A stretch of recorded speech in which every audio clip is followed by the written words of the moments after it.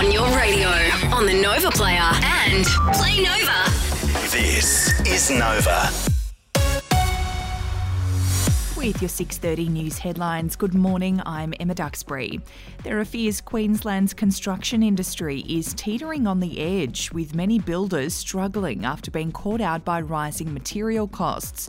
National data shows the financials of large residential builders is perilous, with more than half technically insolvent. A new mental health facility will be built at Redland Hospital as part of a major state government investment. The current 23-bed building will be demolished to make way for a facility twice the size, with additional land freed up for further expansion. Members of the Services Union who ensure the quality of Brisbane's drinking water will go on strike today. They're fighting for a pay rise from urban utilities.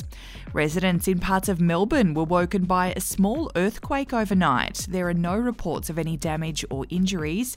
And Hollywood actress Reese Witherspoon has offered some words of wisdom to a real estate conference on the Gold Coast. The Oscar winner dropped in via video link, talking up the importance of authenticity and the use of technology. Here's Mitch with sport. Newcastle wrapped round 13 of the NRL last night with a 28-18 win over Manly to Origin, and our Maroons will run one final training session on the Gold Coast this morning before flying out to Adelaide. Both teams will arrive in the host city for Game 1 early this afternoon.